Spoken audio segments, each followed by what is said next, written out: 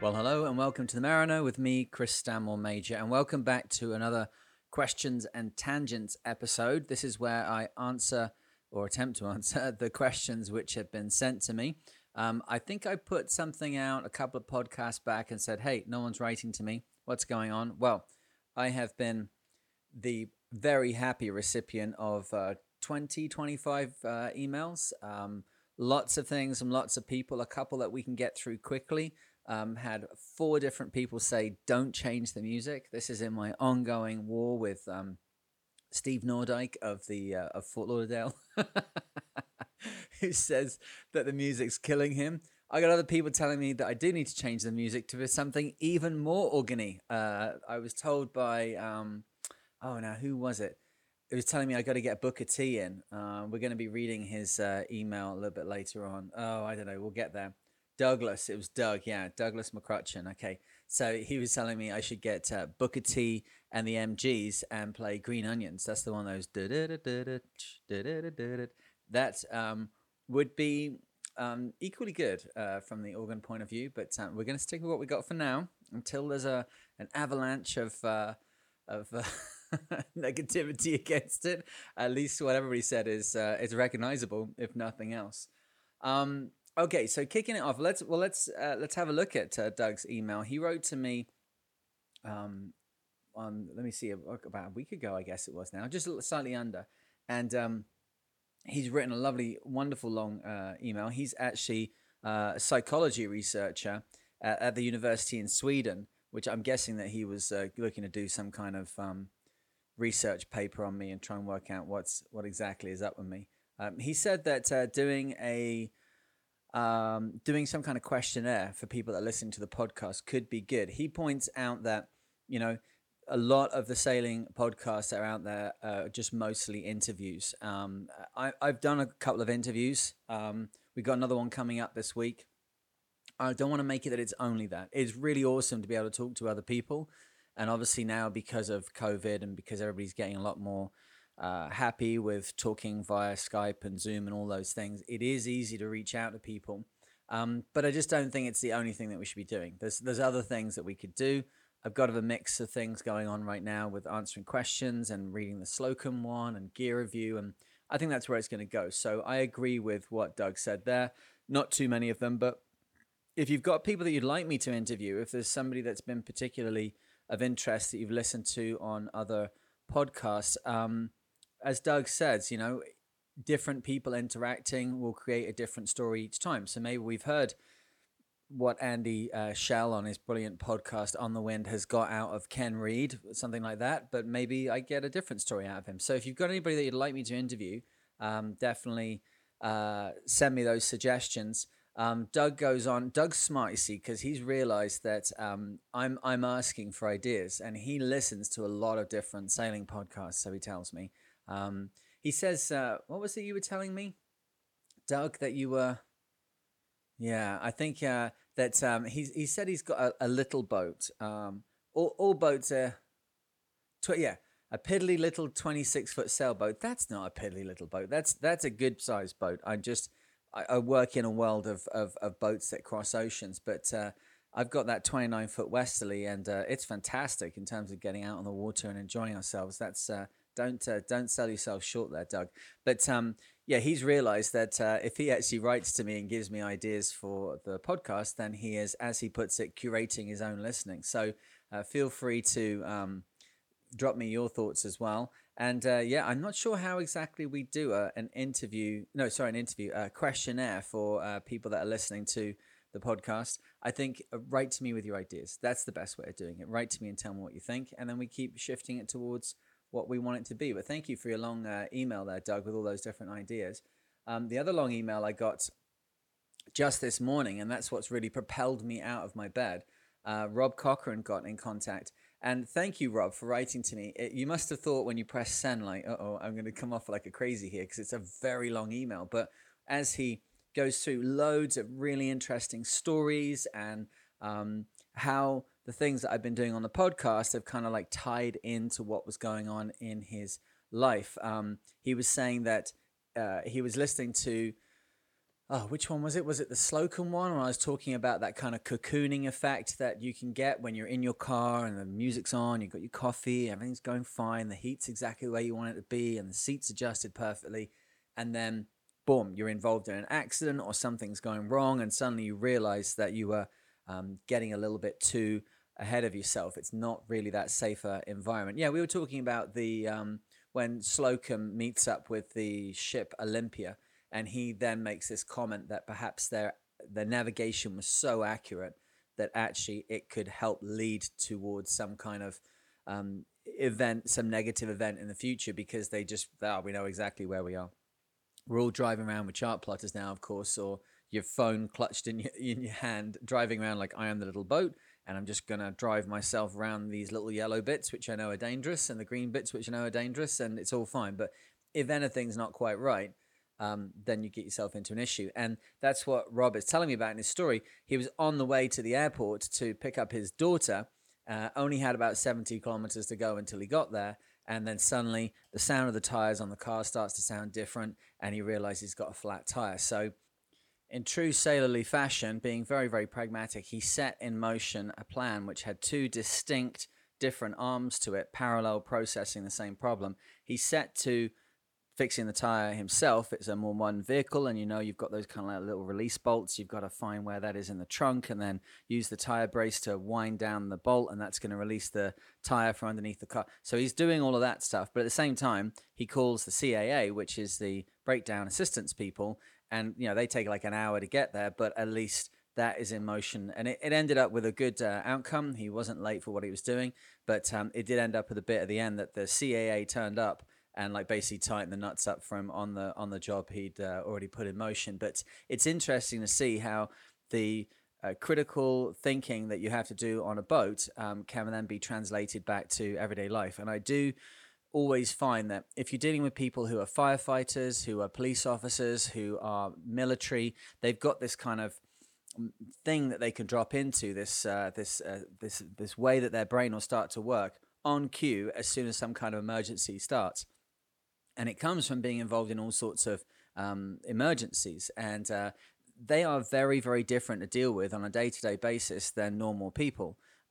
Sailors, I think, bizarrely, have the same thing. Because being on a boat can, you're sitting relaxing at the back and you're supping your drink and you're having fun, then suddenly, wow, the jib starts, thrashing, and the sheet's broken, and you're suddenly catapulted into situations very, very quickly. And I think you develop this kind of underlying I guess that's the word, like criticality in your thinking, that you're always looking for what may go wrong. You're kind of checking things all the time, and then when something starts to evolve into a problem, you're very quick to react to it and to have good problem solving methods with it. So Rob, thank you for writing. There's so much more in his email. Like, I should be publishing this as a short novella. He said that he hasn't actually done any creative writing for about 10 years, although I think you need to get on that, Rob. I think you need to start writing something for yourself. I was very interested to read it. I'm sure other people would be too. Of a more technical nature, I also got a question from Joel Florek, who wrote to me via Facebook and was asking me on my thoughts with the Vendee Globe and the foil situation. So you wouldn't necessarily know about this, but I was actually very much involved with the foils going onto the IMOCA 60s that are now doing the Vendee Globe. Foils and the complications with foils and putting them onto offshore boats has been something which has been a problem, or was a problem, for yacht designers for decades. The benefits of hydrofoils are well understood and have been used. Like when I lived in Hong Kong, we've had the hydrofoils that fly over to Macau have been in operation for, I don't know, like early 90s. They were already definitely in play by 96 when I first went to Hong Kong. Now they're using a V-foil, and V-foils are very interesting because obviously the faster you go, the more lift the V-foil creates. This is literally just a big foil that's on struts underneath the boat. It's shaped like a V, and as you're going faster and faster, you need less and less of the foil in the water so that you can, it's going to create enough lift to keep the boat hull out of the water. As you hit a wave, more of the foil is suddenly covered by water and creating lift, and that lifts the boat higher. So the simple thing on a power driven vessel is that you have your V foil, you drive it into a wave, and it's self leveling. It maps out and flattens out the contours of the sea automatically as just a side effect of its shape. It's kind of a passive system. You do have trim on the rudders. The rudder at the back has got a T-foil attached to the bottom of it, and that gives you a pitch orientation on the boat that then changes the angle of attack of that foil attached to the forward section of the boat. So foils in that way had been around for a long time. One of the characteristics of foils that makes them a little bit tricky to put onto a sailboat, or did for the longest time, is that they need a certain amount of power adding into them to get the craft lifted up and get it onto the plane, or onto the foil essentially. But the amount of energy that you have to put in then drops off once it's up and foiling. You have to add a lot of energy. This is like hump you have to get over. But once you're actually up on the foil, you can back off the power if it's a power-driven vessel, and then it becomes very, very efficient, which is another reason why it's great for these high-speed ferries going backwards and forwards between Hong Kong and Macau, because it's a rough, choppy piece of ocean there. They can map it out just as part of their basic design, but then once they're up on the foil, it's very, very efficient. For a sailboat, having enough constant power available to lift the boat onto the foils and then keep them on the foils was always very, very tricky. The amount of structure that you needed in the boat to be able to have a boat that had the required strength to mount the foils, to have enough strength in the hull to hold up the rig that would be able to provide enough power for this. The hull that was able to do that job was about 9 tons. If you look at the IMOCA 60s from the late 90s, like mine, you're looking around the 9,000 kilo mark, 20,000 pounds. At that sort of level, the amount of foil area that you're likely to put into the water is at a really delicate balance, where if you put too much foil in the water, it's going to create a huge amount of drag. If you don't put enough foil in the water, you're going to need so much speed to get onto the foil that you're constantly going to be on and off and on and off and on and off the foil, because the power goes in and then the boat starts to accelerate forward. The boat accelerates as fast and far as it can, but then it starts to run ahead of the breeze, and then it has to slow back down again. The thing that's allowed the foils to really develop is that hulls have got lighter and lighter. And therein comes perhaps the problem. How did I get involved in this? In 2014 is the first time that you see foils being talked about, and we had DSS already out at that time. DSS is Dynamic Stability System, which is a system designed by Hugh Wellborn, the well-known British naval architect, and it's a horizontal dagger board that goes out through an aperture in the hull. Imagine a giant dagger board which is lying inside your hull with a hole on either side, and then you can pull the dagger board out to go onto one side, or you can pull it the other way back into the hull and then out onto the other side of the boat. What that means is that as the boat starts to tip over with the breeze, the dagger board is in the water, the boat starts to go faster and faster, the dagger board creates a lift, and you get your righting moment not from weight and mass in the keel, but from a dynamic stability system, a dynamic righting force which is created by the board itself. Now, I started to look at that, and at that time, I was working with Derek Hatfield, and he had an Open 60. It was active house in the last Velux 5 Oceans race, but originally it was the boat built by Thierry Dubois after he rolled in the Southern Ocean. So in the Vendee Globe, and I think it was it 2000? Oh, it was 96 was his, yeah. So he rolled his boat in the Southern Ocean, but then because the deck was so flat, the boat wouldn't roll back over again. So when he went back to sea, he got Bernard Nevelt. It was the only Open 60 that Bernard Nevelt designed. He got him to design a boat which was like as safe as it could be. Still fast, but as safe as it could be. And what he came up with was a truly unique design, and very rounded shape, lots of curvature on the deck, lots of tumble home, and a boat which definitely would stand itself back up very, very easily. But it was characterized by the fact it only had one dagger board. Now we are very used to Open 60s having two dagger boards. This one only had one. So I looked at the dynamic stability system. I thought, well, could we mount that inside the boat? And very quickly what we realized was that Open 60s, as part of their rules that they're created and operate under, they're only allowed 5 appendages underwater. So you can have 2 rudders, 2 dagger boards normally, and the keel. The question that we had to overcome first was, do you consider this horizontal daggerboard arrangement with 2 apertures in the hull? Do we consider that to be one appendage because it's only ever out on one side or the other? Or do you consider it to be 2 appendages because it can come out at 2 different places on the hull? In the end, through Hugh Welburn's work, the technical committee of IMOCA basically decided that DSS was allowed, but that it would be 2 hull apertures. So at that point, we had a bit of an issue. Racers want to get an advantage in whatever they're doing, but they don't want to be in search of like Jack and the Beanstalk style magic beans. If someone says you could be 20% faster, that sounds awesome. But the reality is it's going to be some amazing like design change. It's going to be some super risky strategy. It's going to be something which puts you in a very precarious position if it doesn't quite work out. If you go off on some big flyer that can give you some like massive advantage and it doesn't work, you just end up looking like a fool. If you decide to step back from where the designs of all the other boats are and go in some new direction, yeah, there could be some advantage, but you could end up looking really kind of not so smart when suddenly the boat is not as quick as it was meant to be and you're behind everybody else that's out on the water. What was the development of this was that suddenly, looking at the foiling system that Hugh Welburn had come up with, people started to realize that they could build the foil section into the dagger boards they already had.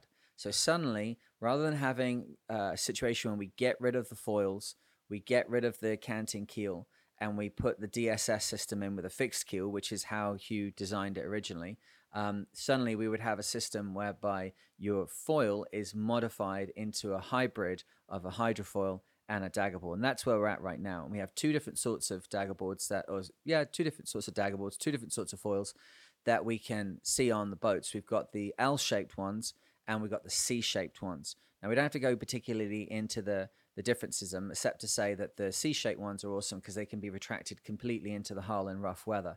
The issue with some of the L-shaped foils is that they're out there, and they're out there. Like you've got to kind of deal with the boat with foils attached to the outside of it when you're in non-foiling weather.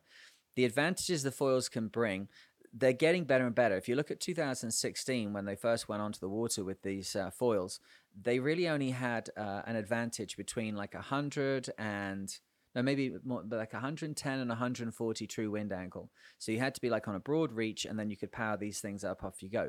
That works perfectly well in the Vendee Globe because 2/3 of the time you're broad reaching. That's why it's such a quick way to go around the world, because you're going with the wind and with the currents and with everything else.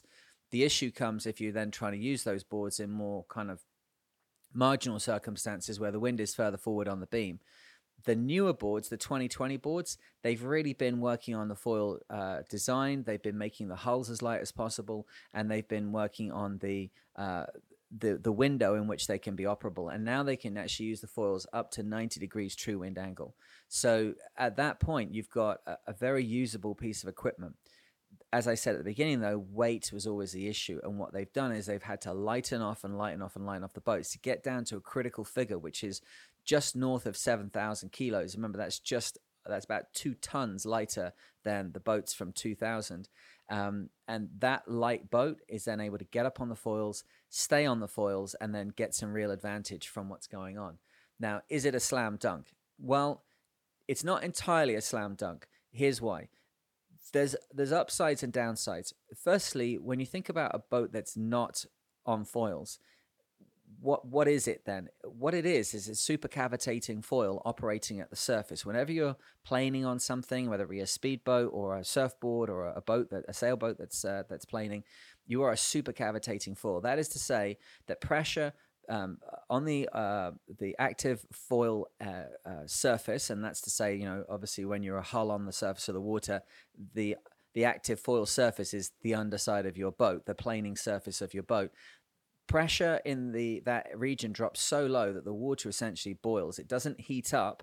It just, the pressure gets so low that it wants to turn into a gas. When it does that, it creates this white frothiness all around it, which is obviously one of the big keys of planing, that you've got this bubbled water. But where does that air come from? Some of it is being sucked down under the hull. It's ventilating. It's going underneath the hull because it's being sucked under the hull. Some of it, there has been situations in the past where we've actually introduced air under the hull to try and create more of this, to trip the supercavitation earlier. Those things aren't very popular in sailboats, but the other method that it's done is just that you alter the hull configuration so that it induces this low pressure area towards the stern as early as possible, and then the boat starts to ride on a cushion of aerated water, and that obviously has a lot less friction than anything else. If your boat can get up on the plane and plane really, really quickly, and you're a supercavitating foil operating at the surface, you've got a lot of the benefits of foils without having the structural downsides of the fact that you've got these things sticking out your boat. What you lack, though, is that you can't just fly your way over the top of these waves. Each angled surface of each wave that you hit has a retarding effect on the boat. So that's where the upside and the downside is. That you can have a heavier boat, which is then able to punch its way through head seas, has a much more understandable and kind of easily managed hull configuration, and that you don't have these things sticking out the outside of it. And that a lot of foiling boats have a lot of issues with damage. And actually, we've just got that now in the Vendee Globe as it is at the moment. The guys that are out in front at the moment is you've got Ruant, who has had to cut his foil. So Darlin is out there flying along, doing what he needs to do with his, I think he's got L-shaped foils. Meanwhile, Charlie Darlin has had to slow right down and then cut the end of his foil off because it's got damaged. Either he's clipped something at sea or it's structurally failed, and now suddenly doesn't have that part of the boat available. That's first and second. Who's in third? Jean Le Cam is in third, and he's in a non-foiling boat.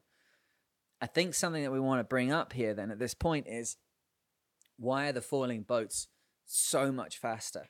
This is something which comes up all the time with race cars, with race boats, with anything. Those people who have got the absolute best campaign, they've got the money, they've got the time set aside for training, they've got sponsor dollars coming in. They're probably the best in the world anyway at what they're doing. Plus, they have huge amounts of time put aside. Plus, they've got other great minds putting their input into their campaign. Those people and the campaigns that surround them will always jet forward. And we saw this in the early 2000s, where suddenly the Swiss company Alinghi was getting, or the Swiss campaign rather, was getting involved in the America's Cup. And Alinghi, suddenly it was like an arms race. They just poured loads of money in and suddenly started having success. And everyone said, well, you know, is this the end of competitive sailing? In a way, kind of, sort of, a little bit, yes. When you start to just throw loads of money into a situation with sailing, you can create some outstanding results. And it's of great sadness to me that a lot of offshore racing, literally from 2000, has started to die off. Now, sponsorships changed. The money that's available from this stuff has changed. I think certainly because sailing is trying to all the time in the press, certainly present itself as like the newest, the best, as I always say, the white sunglasses, the seasoned professionals who are multi-million dollars, and all the boats are worth millions. Because of that, there's been a move away from sponsoring the sport by any kind of companies, because there's no personal story in it. It's a rich person's sport.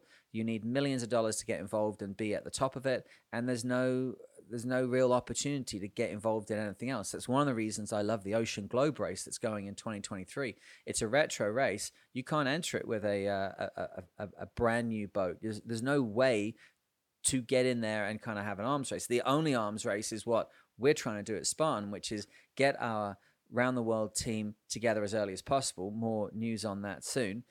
Get the round the world team together and then train for as long as we can and be focused for as long as we can. But other than that, you can't just chuck money in and get a result. With these offshore boats, if you're at the very front of what's going on, if you're the best in the world, you've got access to the best money and the best budgets. Of course, you're going to be at the front. Now, is it because you've got foils? Well, Jean Le Cam at the moment is proving no, it's not just because of that. Obviously, there's a speed increase available through using foils, but there's a lot of risk as well in case you break them. I think Jean Le Cam keeps that little window open. He's a very experienced, very solid sailor who just doesn't have foils on his boat. That's the choice he's made. I'm not sure that it's budget based. I think it's he doesn't want them. And he's showing that you can go very, very fast with a boat without them. So I don't know if this is like, I've seen some things which said this is creating a split in the sport. There's those that foil and those that don't. I think for things like the America's Cup, I think going on to foils is exciting because it's at the cutting edge. I think it totally kills the sport for anybody who is involved in sailing on a day to day. Who is it that they think is watching the America's Cup when it's all, we've got like bike racing teams embedded inside a boat. We've got multi-hulls. We've got multi-hulls on foils. We've got monohulls on foils. But what has this got to do with anybody else that goes sailing? At least with NASCAR, you can say, well, it's got four wheels and a steering wheel, so therefore it's pretty close to what I drive, even though I'm not a racer. But when you're looking at a boat which has got giant T-shaped foils that drop down on either side, like the America's Cup boats, it's so separated from what we normally do as sailors that I wonder if they want to get back to a point where there's money available for these kind of projects in sailing, they may have to get back to what is the kind of core philosophy of sailing, which is more like monohulls and sailing as we recognize it. As they distance themselves from the everyday sailor, I think they distance themselves from anything other than the most unusual funding options. When you've got something like SoftBank from Japan putting money into sailing to go and do the America's Cup in Bermuda in a foiling multi-hull, does SoftBank actually care about sailing? Like, of course not. I think that teams maybe where you've got like Land Rover involved with the BAR team, I think that Land Rover has got a long history of being involved with things to do with the sea. So I can see there's a long connection there, but a lot of them flit in and flit out of sailing, these big companies. They don't get from it what they want, so they move on. I think that we need to make sure as sailors that we keep... We keep in mind all the time the fact that, it's awesome watching the Vendee Globe. And I see there's nearly 1 million people playing the Vendee Globe virtual regatta, which is awesome. But those boats and what they do is a very tiny squeak of section of actual sailors. So the split in sailing will be those that foil and go foiling, and then those that don't foil and don't want to go foiling. I think that you may find that foils are particularly good at some areas of sailing and then start to die off in other areas. Certainly, this Vendee Globe might be the acid test for it. We've already got one of the leaders has damaged his foil, may not be able to go on. We've had other breakages in the fleet already. I think what we want to see is, and that go right back to the beginning. When I was talking to Hugh Welburn in 2014, talking to him about can we get foils onto Mocha 60s, I said to him at that point, if we can prove that they are reliable and that they increase the speed of the boat and that they're a good development forwards for the sport, then I think it's something that will stick and it'll become very popular. If, on the other hand, they are easily broken, if they're very technical, if they create other issues, then they're not so good. And I think just before we get off this subject, that's worth also noting. For those guys that are out on the water with foils, look at Alex Thompson and the Hugo Boss boat. Unfortunately, we just had the news that he's not going to be able to continue on with this Vendee Globe, which is terrible news for him and it's for his team. And my heart does go out to them. So much goes into these campaigns. But one of the design elements of that boat was that everything was inside. And I do wonder with that, obviously it's a way of staying drier and avoiding fatigue and kind of looking after the sailor, who at the end of the day is the most important component on the boat. But the safety thing also, if you're on the deck on a boat which is flying along on foils at 30 knots and then hits a wave and decelerates to 16 knots and then, that is going to be some pretty major forces to deal with, the kind of forces that you can't deal with by standing up on your own 2 feet. It's going to be a dangerous, menacing environment to be in. And for the sailors that have got those foils on the boat, I hope that we don't have any accidents based on that motion. I think that having the boats completely enclosed, pretty much all of them now are like 95% enclosed. Alex's boat was 100%.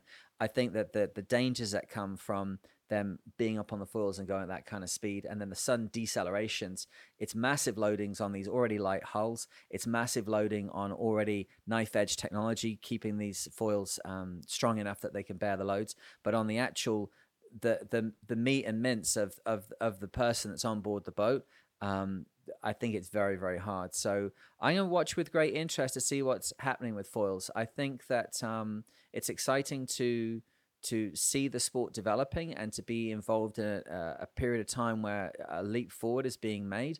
But I'm very aware of the fact that that leap forward is also ostracizing a lot of the companies and the individuals who could be interested in sailing because they just suddenly see it as being some cutting edge something or other that they're not particularly up for being involved in. So, Joel, I hope that answers some of your question there. As always, I just basically start to ramble along. I've got some notes though. I've actually got some notes. Oh, the other one was about seasickness. Yes.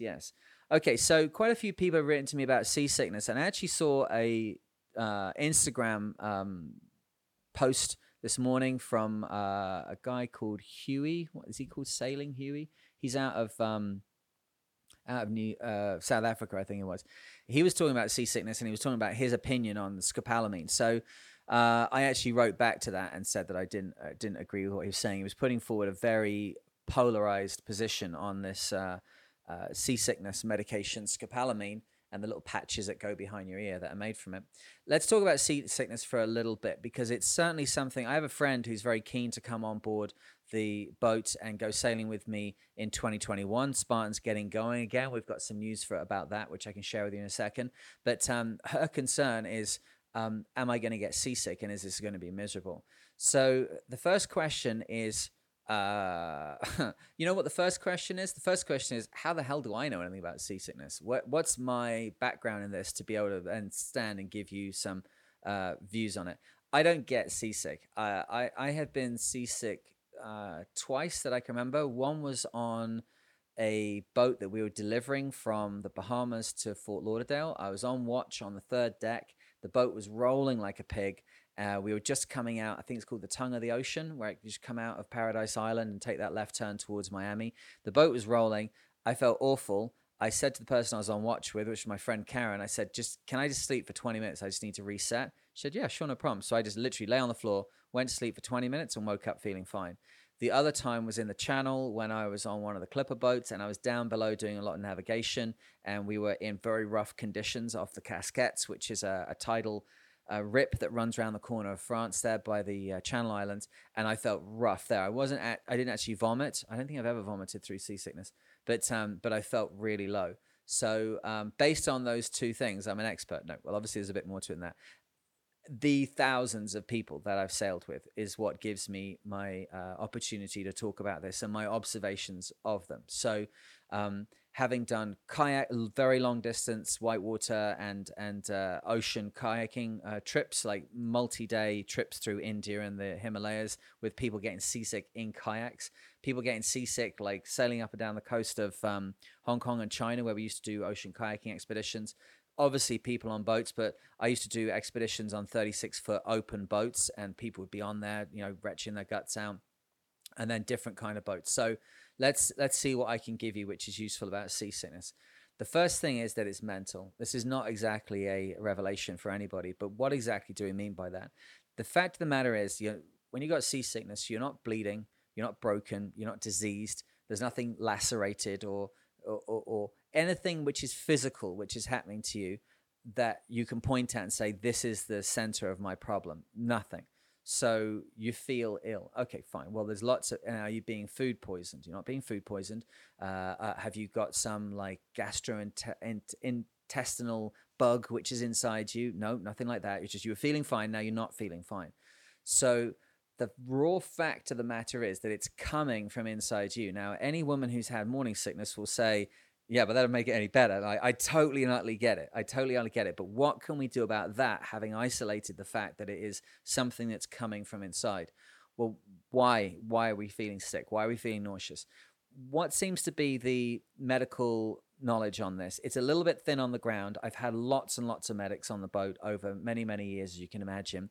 And they have backed up my personal investigation of this as a freelance scientist on this, amateur freelance. Um, what I see is that the people are getting two very different inputs. The input from your middle ear, your cochlea, which deals with balance, is saying, I am moving. Meanwhile, the eyes, which remember are literally part of your brain, they are not something that's connected to your brain, they are actually like bits of your brain. They are receiving a very strong input saying, I'm not moving. Now, how can that be? If you're sat downstairs in a boat in the galley and you're rocking and rolling with the boat, the galley around you is rocking and rolling with you. There's no change apart from a little bit of your imbalance in that situation. There's no change between you and your surroundings. If you're talking to somebody on the deck, or if you're reading a book, or if you're doing anything where you're concentrating on something that's inside the boat, that means that thing is moving with the boat.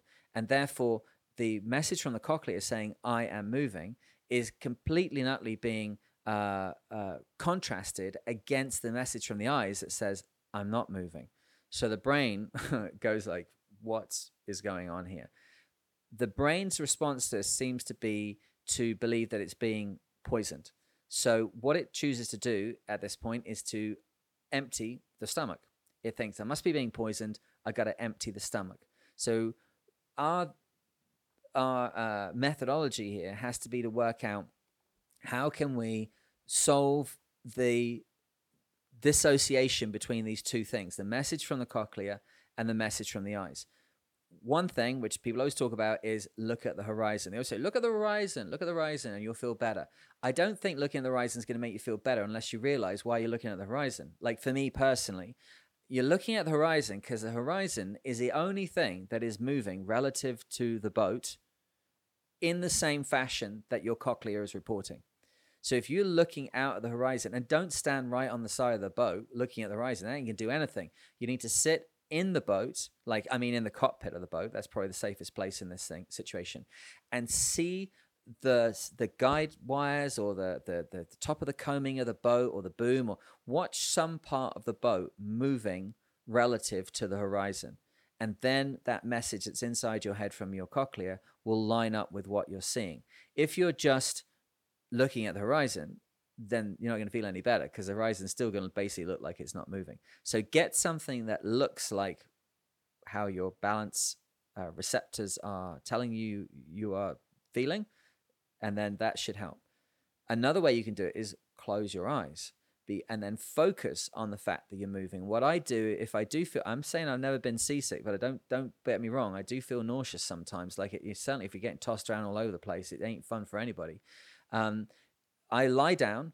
I have my feet going forward, which we always do in race boats because we don't want to be in a situation where suddenly the boat stops harshly on the back of a wave, or God help us actually hit something and you come sliding off your bunk head first, you break your neck. So you're always feet first. So I imagine myself with my eyes closed in my bunk, like being posted along over the surface of the water, feet first, and I can feel, up goes the boat, up I go over the waves, and then down goes the boat, down I go over the waves, and we rock to the left and we rock to right. And part of that is that you start to feel the motion of the boat. These waves that are coming in, that the boat's reacting to, they're very, very regular. And whether you're going upwind or downwind or whatever it is, there is some kind of pattern to it. And once you can internalize that pattern somewhat, and you can start to even expect it a little bit, it takes the victim element out of it. And I think that's something that I notice as an external observer of people that are seasick. It's very easy to get into this feeling where you feel very, very morbid. Yeah. It's interesting. I think some people feel that some people's idea is that the way they feel is like something that they're not in control of. A lot of the way that you feel every day is based on very simple things. It's based on hormones. It's based on sugar levels, oxygen levels, carbon dioxide levels. It's based on dopamine levels. Have you or have you not exercised? It's based on background stress and that kind of stuff. These are things that you can actually somewhat take control of. And if you're having a bad day and things seem to be going wrong, take a big step back and am I breathing right? Have I got good nutrition going on here? Am I hydrated? Am I stressed about something I'm not putting my finger on? You can adjust the way that you feel. And I guess I say that from having been in a situation where I've been on my own a lot, and I'm absolutely subject to my The only other crew member that's on board is 100% responsible for the mood and the atmosphere of what's going on, and I am that other crew member, if you see what I'm saying. So if I'm having a bad day, I've only got myself to blame, and I have to try and modify the behavior of that crew member to make life on board happier. That means I got to modify my own feelings to make things better. So what I recognize with seasickness is that, a bit like, if you ever heard, if people get stung by bees, I've twice attended to people that have gone into anaphylactic shock, and neither time was their throat constricted in the classic anaphylactic reaction that we think of. On both occasions, what they had is an intense feeling of morbidity. They had an intense feeling that they were going to die. Chemically, they were being driven to feel that way by something in their brain that was basically making them feeling like this is the end, right? And I think what I observe in people that are seasick is because they're just getting thrashed around, they don't know what to do about it. If they succumb to that chemical imposition that they're under, that of like, this is very bad, you are feeling awful. If they succumb to that, you're all but lost. You feel awful, you can't find a way out of it. There's nothing to be done apart from lie there and feel the victim, be the victim, act like the victim, and get the outcome that comes from that. I think if you can try and fight your way out from underneath feeling like a victim with it, you can be more successful. Go and do something like steering the boat. Steering the boat is something which always seems to help people. Firstly, it distracts you. It distracts the brain from thinking expressly about this issue it's got between these different signals. And because you're looking forward, you're looking down the boat and you're looking at both the boat and the horizon. And that seems to, but also you're controlling the boat, which takes the victim element out of it. You're doing something. The other thing I'd say with seasickness is that it seems to be, often the onset is at the beginning. If you think you're going to be seasick, then you are going to be seasick. It's like a self-fulfilling prophecy. A tension starts to come into your tummy, like, oh my God, here we go. This is I'm going to be ill. I'm going to be ill. I was ill last time. I'm going to be ill the next time.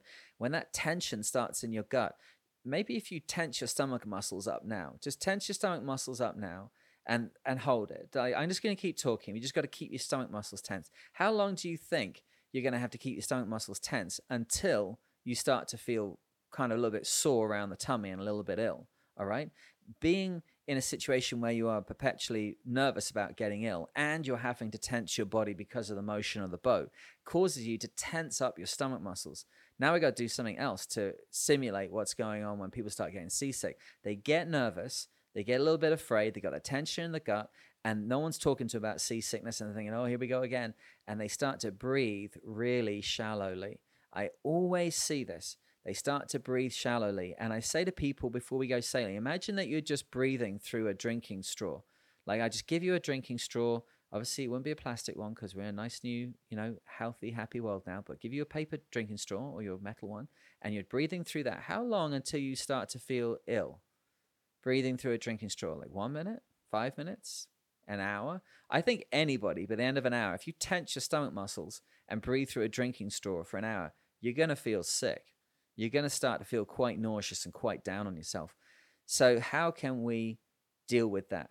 The getting the victim element out of it, standing up, talking to people if you can, feeling positive like you're going to get through it. All you've got to move towards is doing something that helps you. You are not broken. You are not bleeding. You are not diseased. It's something that your brain is incorrectly choosing for you because it's trying to help you out. Just give it some slack. All right, no problem. I'm going to feel a bit sick, fine, but then I'm going to get through it. And a positive mindset can really help you get through it.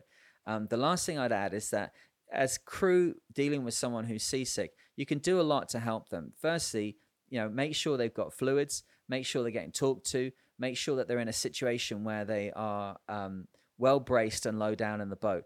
If you're like half lying over the side deck, on a boat that's heavily heeled over, freaking out because you're puking over the side of the boat, being on the leeward side down there and trying to brace yourself can end up, again, you feel very, very exposed, very, very susceptible to whatever's going on. And you can really start to feel very, very crappy. It's hard enough just sitting on the seats on the leeward side of a boat and then trying to lean into the boat when the boat goes down to leeward and then trying to lean backwards when the boat comes up to wind. It's like, it's all back to front. You want to be on the high side if you can, but if you're sick, you don't want to be there. So get them comfortable, make sure they got fluids. you'll see that they start to go kind of greenish color, but then they start to yawn a lot. And it's not yawning because they're, anything other than the fact their body needs oxygen, because they're breathing really shallowly. So say them, breathe, breathe, breathe, breathe, breathe. I find that something like Frosties, it's very dry. The cereal Frosties with the sugar on it. It's very dry. It's sweet. It doesn't really add any bulk to the stomach, and you can just nibble something like that with a nibble of a corner of a cracker. Get the sugars in. Your body is working hard. You're bracing yourself with all the motion. You're maybe not used to it. You're physically burning sugars, and you need to put something in there. So, what else can we add to that? If you're down below, if you have to be down below, you can just basically unfocus your eyes. Don't get fully focused in on some little job on inside a boat if you're not used to it. Just let your eyes go slightly unfocused. And if you've got glasses, just don't put your glasses on. You won't be getting such a strong input from your eyes, and so it does seem to lower somewhat the brain's need to deal with this dissimilarity between the messages it's getting. The cochlea is very clearly saying, hey, I'm moving. But if the eyes are slightly fuzzy and unfocused, it seems to be that the brain's like, yeah, okay, well, we'll get through.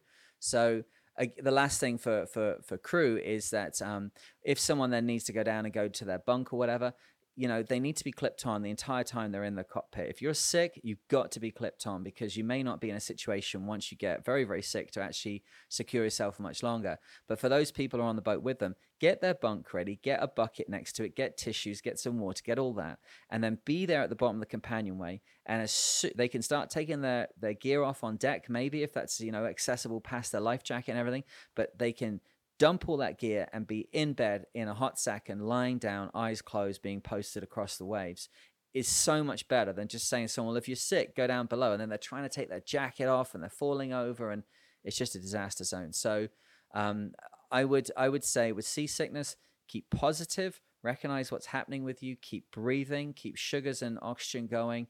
Try and be proactive in what you're doing around you. Recognize where this issue is coming from and try and make sure you see the horizon moving relative to the boat, and just go at it like it's something that you need to problem solve your way around.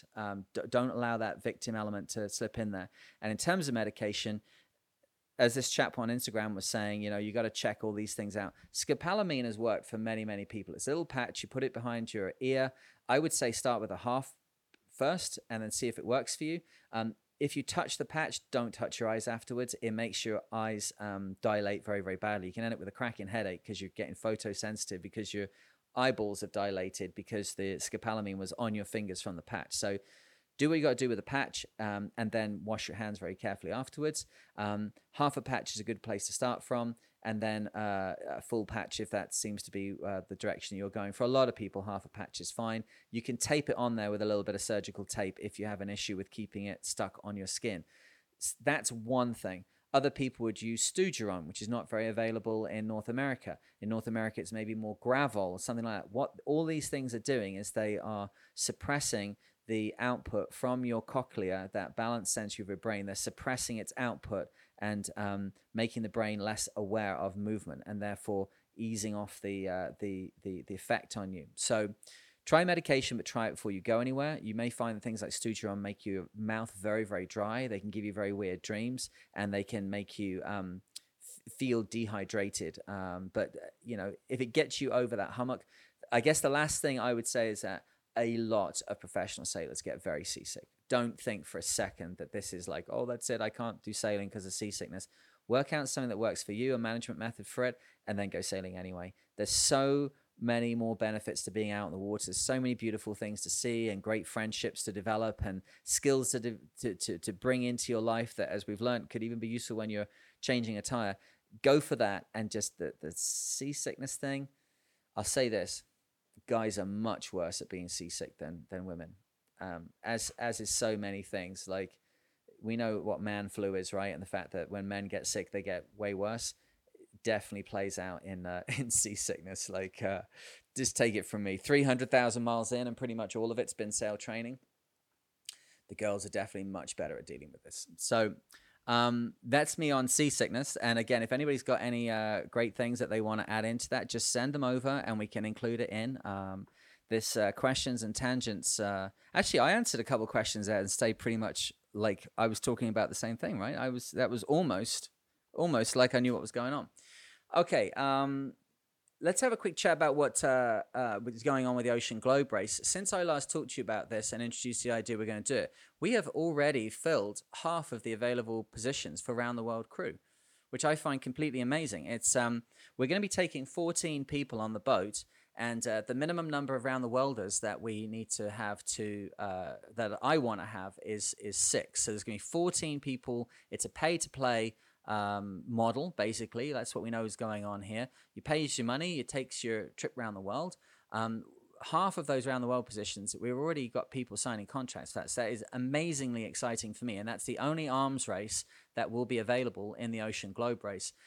If we're training earlier, if we get to know the boat earlier, if the boat gets optimized to what the best it can possibly be, then we have a really, really good chance of a very competitive entry in this. And looking at the rest of the race, all the other divisions, they're all filling up like fast, fast, fast. We've got 30 odd boats going into this race. I think personally, one of the bits I'm looking forward to the most is the fact that we're going to have some amazing boats alongside the dock. I know Tracy Edwards is involved in her boat Maiden. Andy Shell's bringing Iceborne on this one. They're all boats which historically have been connected to the Whitbread and Volvo races. There's Maxis, there's Volvo 60s, there's Whitbread 60s, there's boats that were in the original race back in, what was that, 79. Being on the dock around this is going to be awesome. So I'm personally looking forward to that. On board our boat, we know that Challenger has got probably the least mileage of any Volvo 60 or Whitbread 60 out there. Volvo 60 and Whitbread 60 is the same boat. They're Kevlar. It's the same box rule. The only difference is that the Volvo 60s had carbon fiber masts. Challenger has a aluminum spar, but doesn't really seem to make that much of a difference, I've got to say. And some of the highest speeds ever seen by these boats were still the aluminum masted Whitbread 60s. So she's got very, very low mileage. She's got a brand new keel on, brand new keel bolts. She had ultrasound test at the end of 2019. We cracked two frames going through the top of Sicily in the, what was that? The Middle Sea race. Cracking frames on a boat, not awesome, but it's also, these race boats are, on the edge. I think what we identify was the fact that we're going to make a lot more material in the turn. So we've got quite a flat deck and quite a curved hull, as you can imagine, like most boats.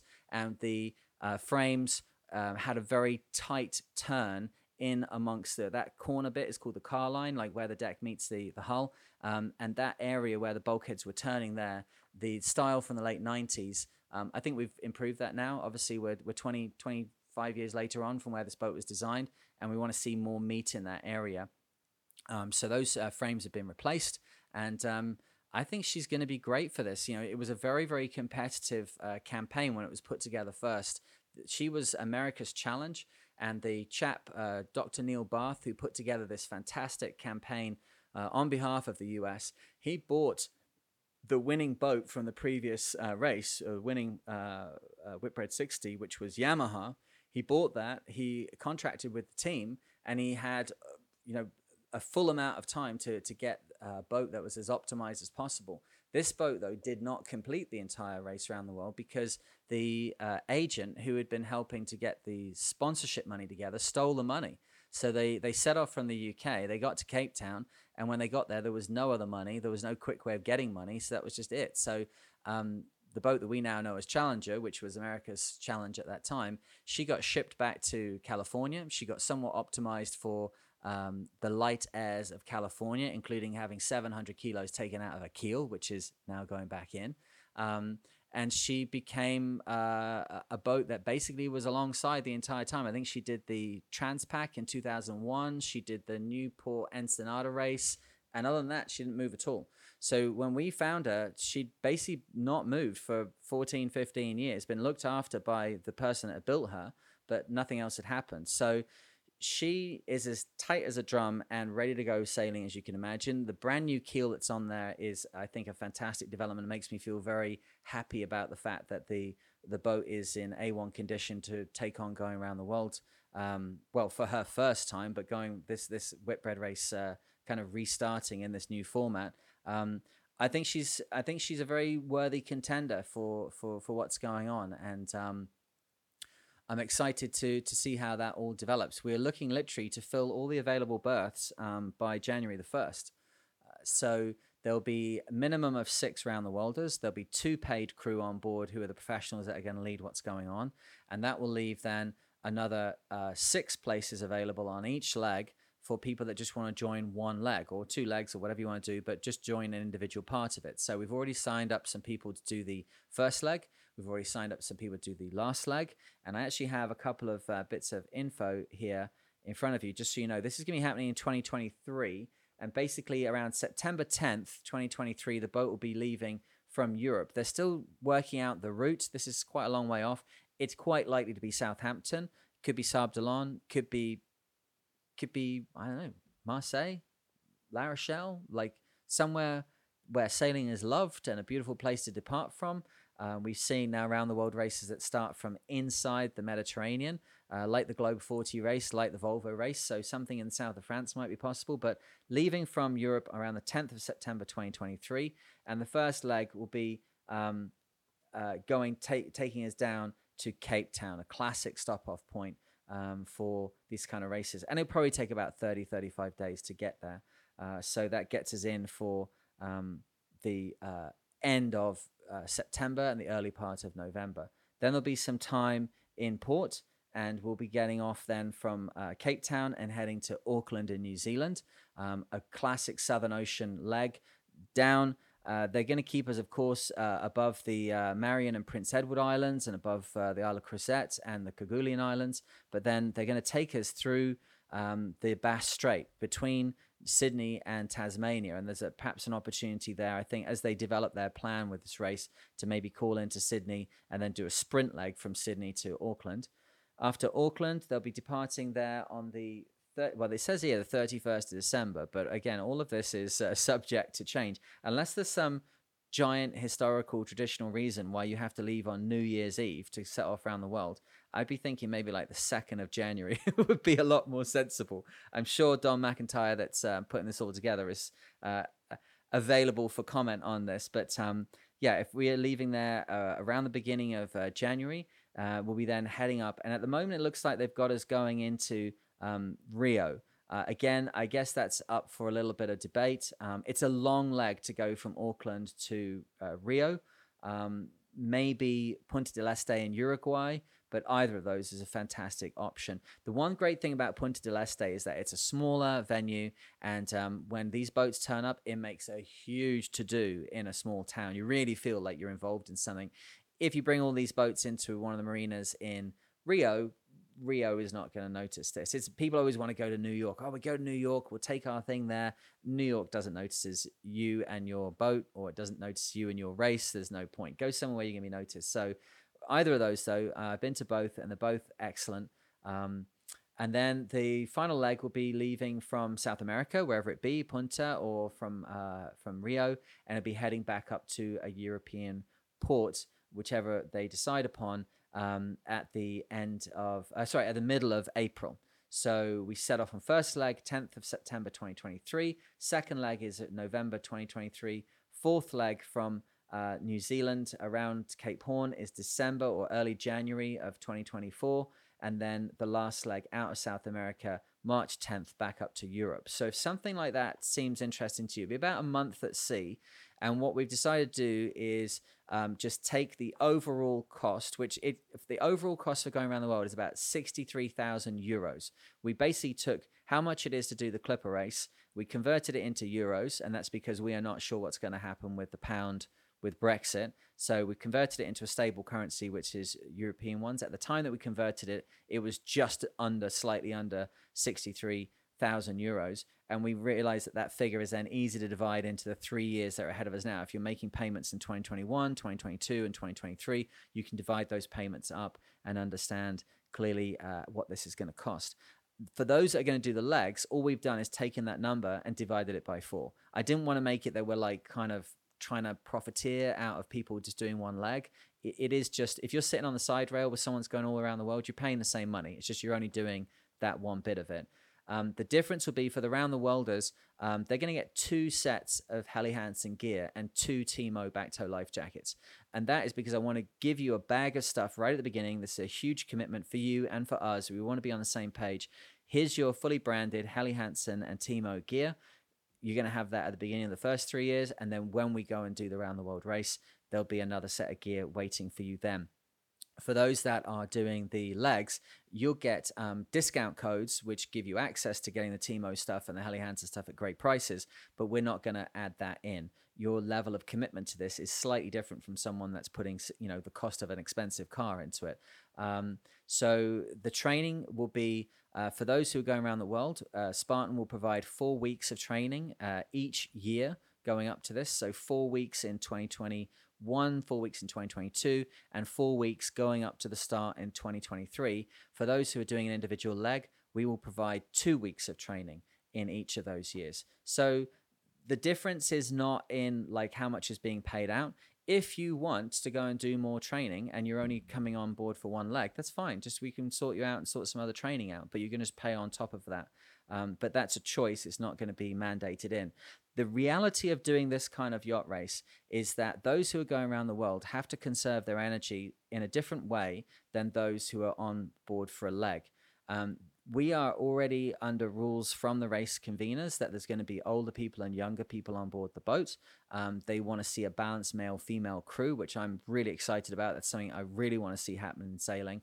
But though, if somebody is going to be putting extra effort in for something, it's probably going to be one of the leggers, as we call it, one of the leggers putting that extra effort in. It has to be that way because 6 of the people who are on board there are going all the way around. They've got to keep their energy. They've got to be the brains trust that keep things going.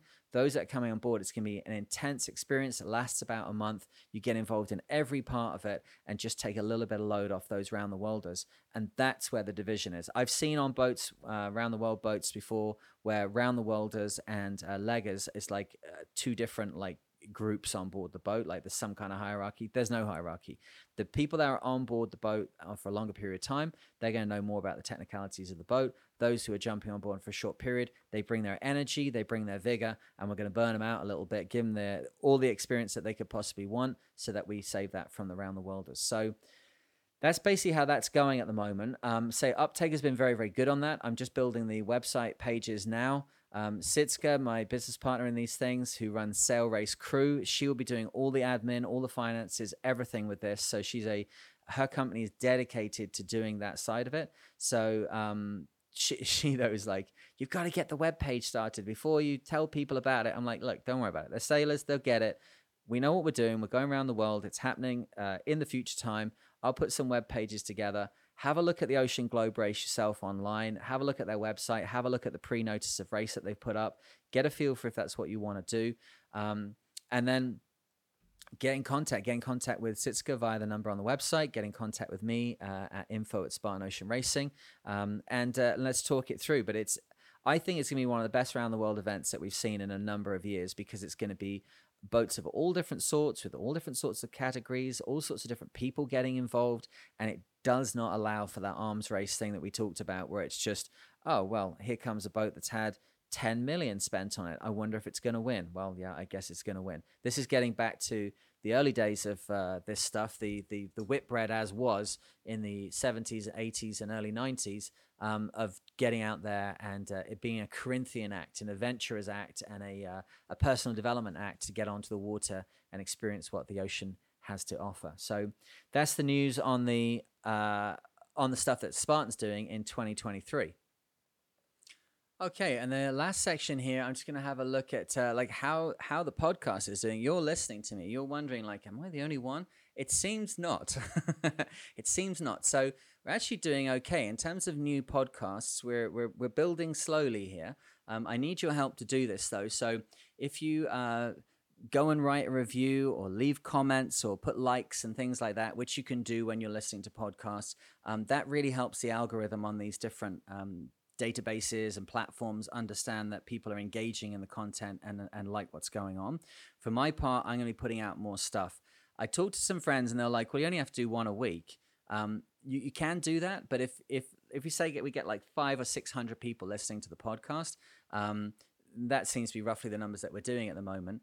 Uh, if I put more stuff out and more people listening, it means there's more content for you, but also again that the algorithm checks what's going on and starts to promote the podcast in all the different places where people listen to podcasts. Why do I need to do that?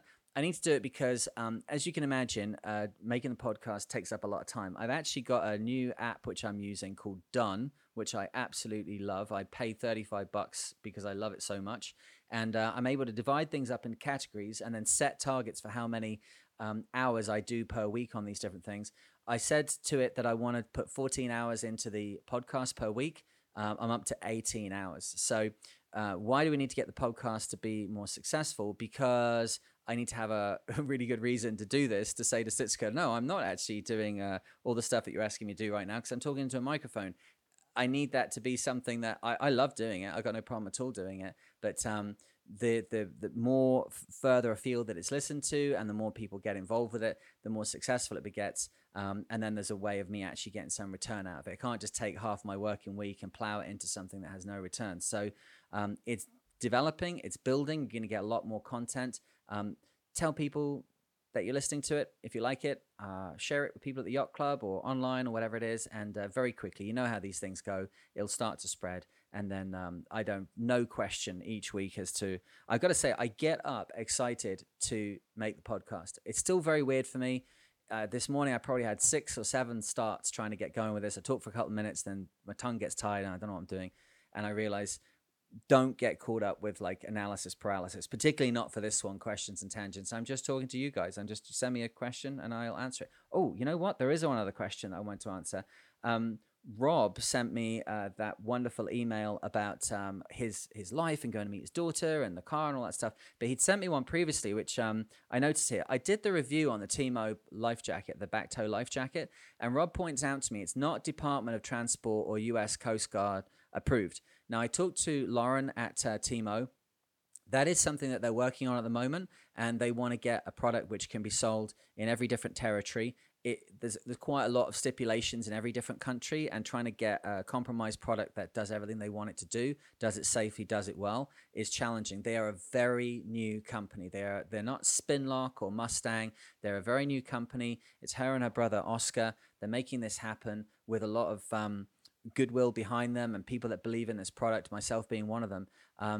But at the moment, it's not Department of Transport tested in Canada or in the US regions. How do we deal with that? It's super simple. You go to West Marine in your car.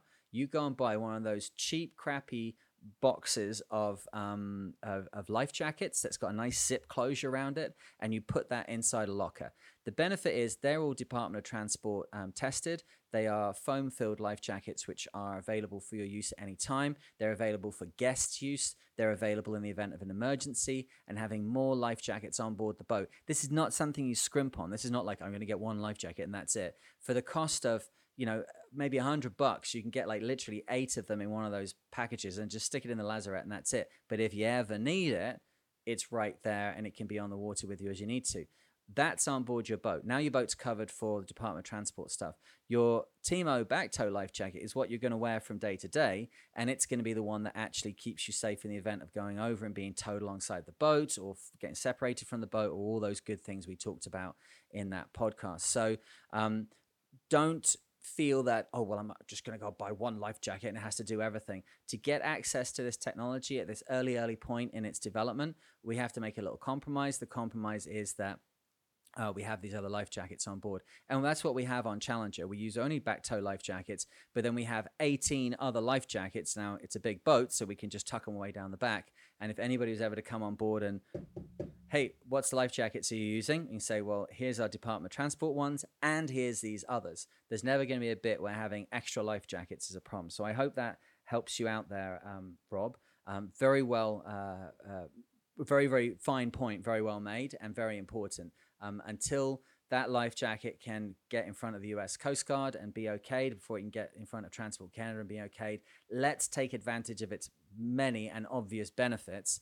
And we just do that by just getting one of those packs of life jackets from West Marine or whoever's your local chandler. Yeah. And for all the people that wrote and said, thanks very much, I'm enjoying the podcast. Thank you. It literally bounces me out of bed to know that you guys are listening. The further we can spread this further field and spread a message of enjoying sailing and being safe on the water, the better for all. So, what's going to happen next? Well, I've got more stuff. I've got a podcast I've recorded, which is a review of the Helly Hansen gear, which I got sent. Helly Hansen now a sponsor. They were sponsoring me for the Westabout circumnavigation. Remember, we've got a third of the money already for the rig, which is the last part of the boat that needs to be fixed up before I can go around the world. Spartan now is getting going again. We're selling the Ocean Globe race. We're also selling this loop, which goes up from, we're going to do the Fastnet race, then we're going to leave and go to Norway. We're going to the Faroe Islands. We're going to Iceland. We're going to Greenland. And then we're coming back to Newfoundland and Nova Scotia. That's happening in the summer of 2021. Have a look on the website, Spartan Ocean Racing, if you're interested in going on that. But whilst that stuff is all happening, obviously income is starting again for Spartan. I had no income at all from literally January of this year. So it's been very, very difficult year, but we're making our way through it. But Spartan will be able to pay 1/3 of the cost of the rigging for the Pride of Nova Scotia. So we are definitely going sailing next November, west around the world. I do have something to add to that, which Rob is still here with me now, helping me with the boat. And we're doing the Vendee Globe virtual regatta, and we both noted something. My boat, with the speed it has, would be on the race course with the Vendee Globe in roughly the same position that Pip Hare is in. So she has a boat which is the same era as my boat. It's a non-foiling boat. She started off with the rest of the pack, and because of the limitations of her boat, and she's pretty skillful with it, she knows what she's doing, that boat and those boats in general right now, they are only just passing, like the latitude of Rio and the lower stretches of Brazil and making their way down to Uruguay, maybe Uruguay by now. But they have got a very, very big gap between them and 1,800 miles to the front of the Vendee Globe. From where Pip Hare is at right now, I could not have made it to Cape Horn in my boat with the weather patterns that have prevailed this year. So we were looking to do the West Around the World solo non-stop record. I would have started from Falmouth, a line between France and the UK, just around Falmouth would have been my start point. I'd have set off at pretty much the same time as the Vendee Globe boats.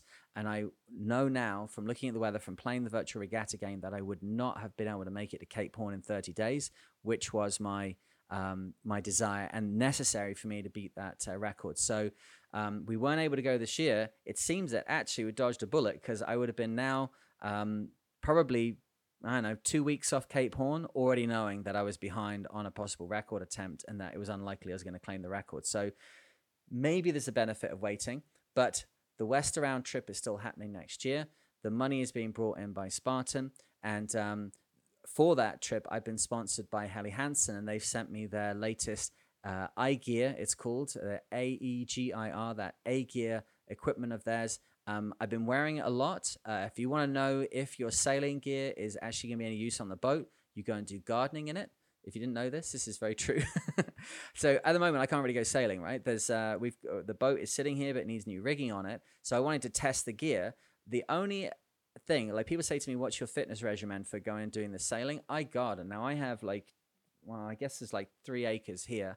And the people that lived here before us lived here for 50 years and made an incredible garden out of 1.5 acres of it. So working on that, cutting tree limbs, hauling things across the garden. If there's one activity which I think is exactly the same as sailing, it's that kind of heavy gardening. Suddenly you're involved in cutting a little tree down, and you're super, super sweaty for a second. And then you spend an hour walking backwards and forwards, dragging stuff around, which doesn't really that hard on you at all. If you've got moisture up against your skin, you're getting cold and nasty and horrible. So to me, it's very similar. Plus I'm out there in the rain. Plus I'm having to be dexterous with my hands and keep my cuffs out the way. And how can I move? And a lot of it's very similar. So via the platform of gardening, I have got a gear review of the A-Gear from Helly Hansen. This would be, I will go on the water, of course, and do more to do with it. But for the purposes of the podcast, which is the first thing you're going to hear about it, it's my experiences wearing it, doing the gardening. Don't worry, I've got enough experience of being on a boat to know about like the rest of how it will go on a boat. So we've got that gear review coming up. We've got the next section of Slocum's book, Sailing Alone Around the World. I got lots of really wonderful feedback from the second one of those I did, chapters 3 and 4. That was very difficult for me to do. A lot of editing required because I get myself quite choked up. And thanks to people like that Rob that wrote to me, who said that, me taking a risk and not promoting and presenting my feelings on the subject somewhat inspired him to send me the lovely long email that he did.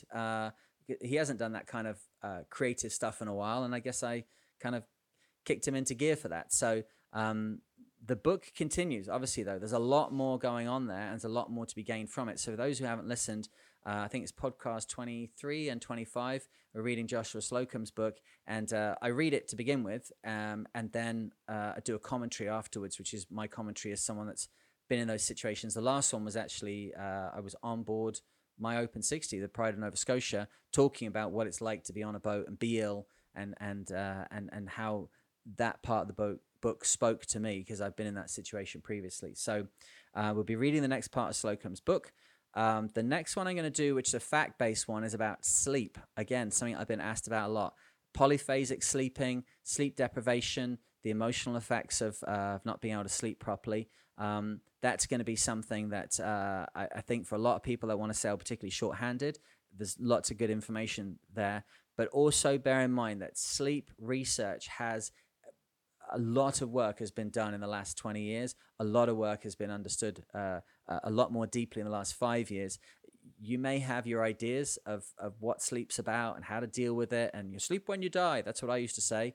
I don't say that anymore. I've been educated and my life's better for it. I'd love to share that learning with you.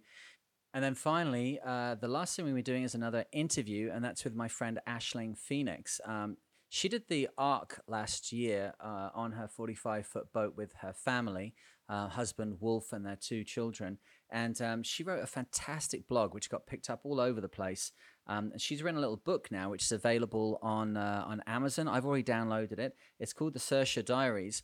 But I warn you now that Saoirse, which I have had to literally look up how to pronounce it to be able to put it into this podcast. It's not spelt the way you think it might be. It's spelled Saoirse, Saoirse, and it's an Irish word that means freedom. So it's a fantastic name for their boat. But the blog has all been collected together and put into this one place. It's available on Kindle, and it's available as a paperback. In her own words, the paperback is kind of expensive because that's what happens when you do short runs of books. But jeepers, it's not that expensive. It's well worth it. And I started to read it yesterday because my intention is to get it read before I interview Aisling. And it's brilliant. It's really brilliant. And what it is a really clear, real world, realistic view of what it is to be on a boat and to be getting involved in a big dream, but have children with you. For everybody who's got kids, just leaving the house is complicated enough. Just getting down the road in the car is complicated enough. Now imagine you're on a 45-foot boat in the middle of the ocean, pushing yourself as an individual, as an adult, and then you've got children with you. How do you handle that? How do you keep them safe? It's all there in the book, and that's the Saoirse Diaries. But yeah, if you're looking it up, Saoirse. And I'll be glad to speak to the woman who has messed up autocorrect on my phone for years. As you can imagine, I type the word sailing into my phone a lot. And if I misspell just slightly, it always starts putting Aisling, Aisling.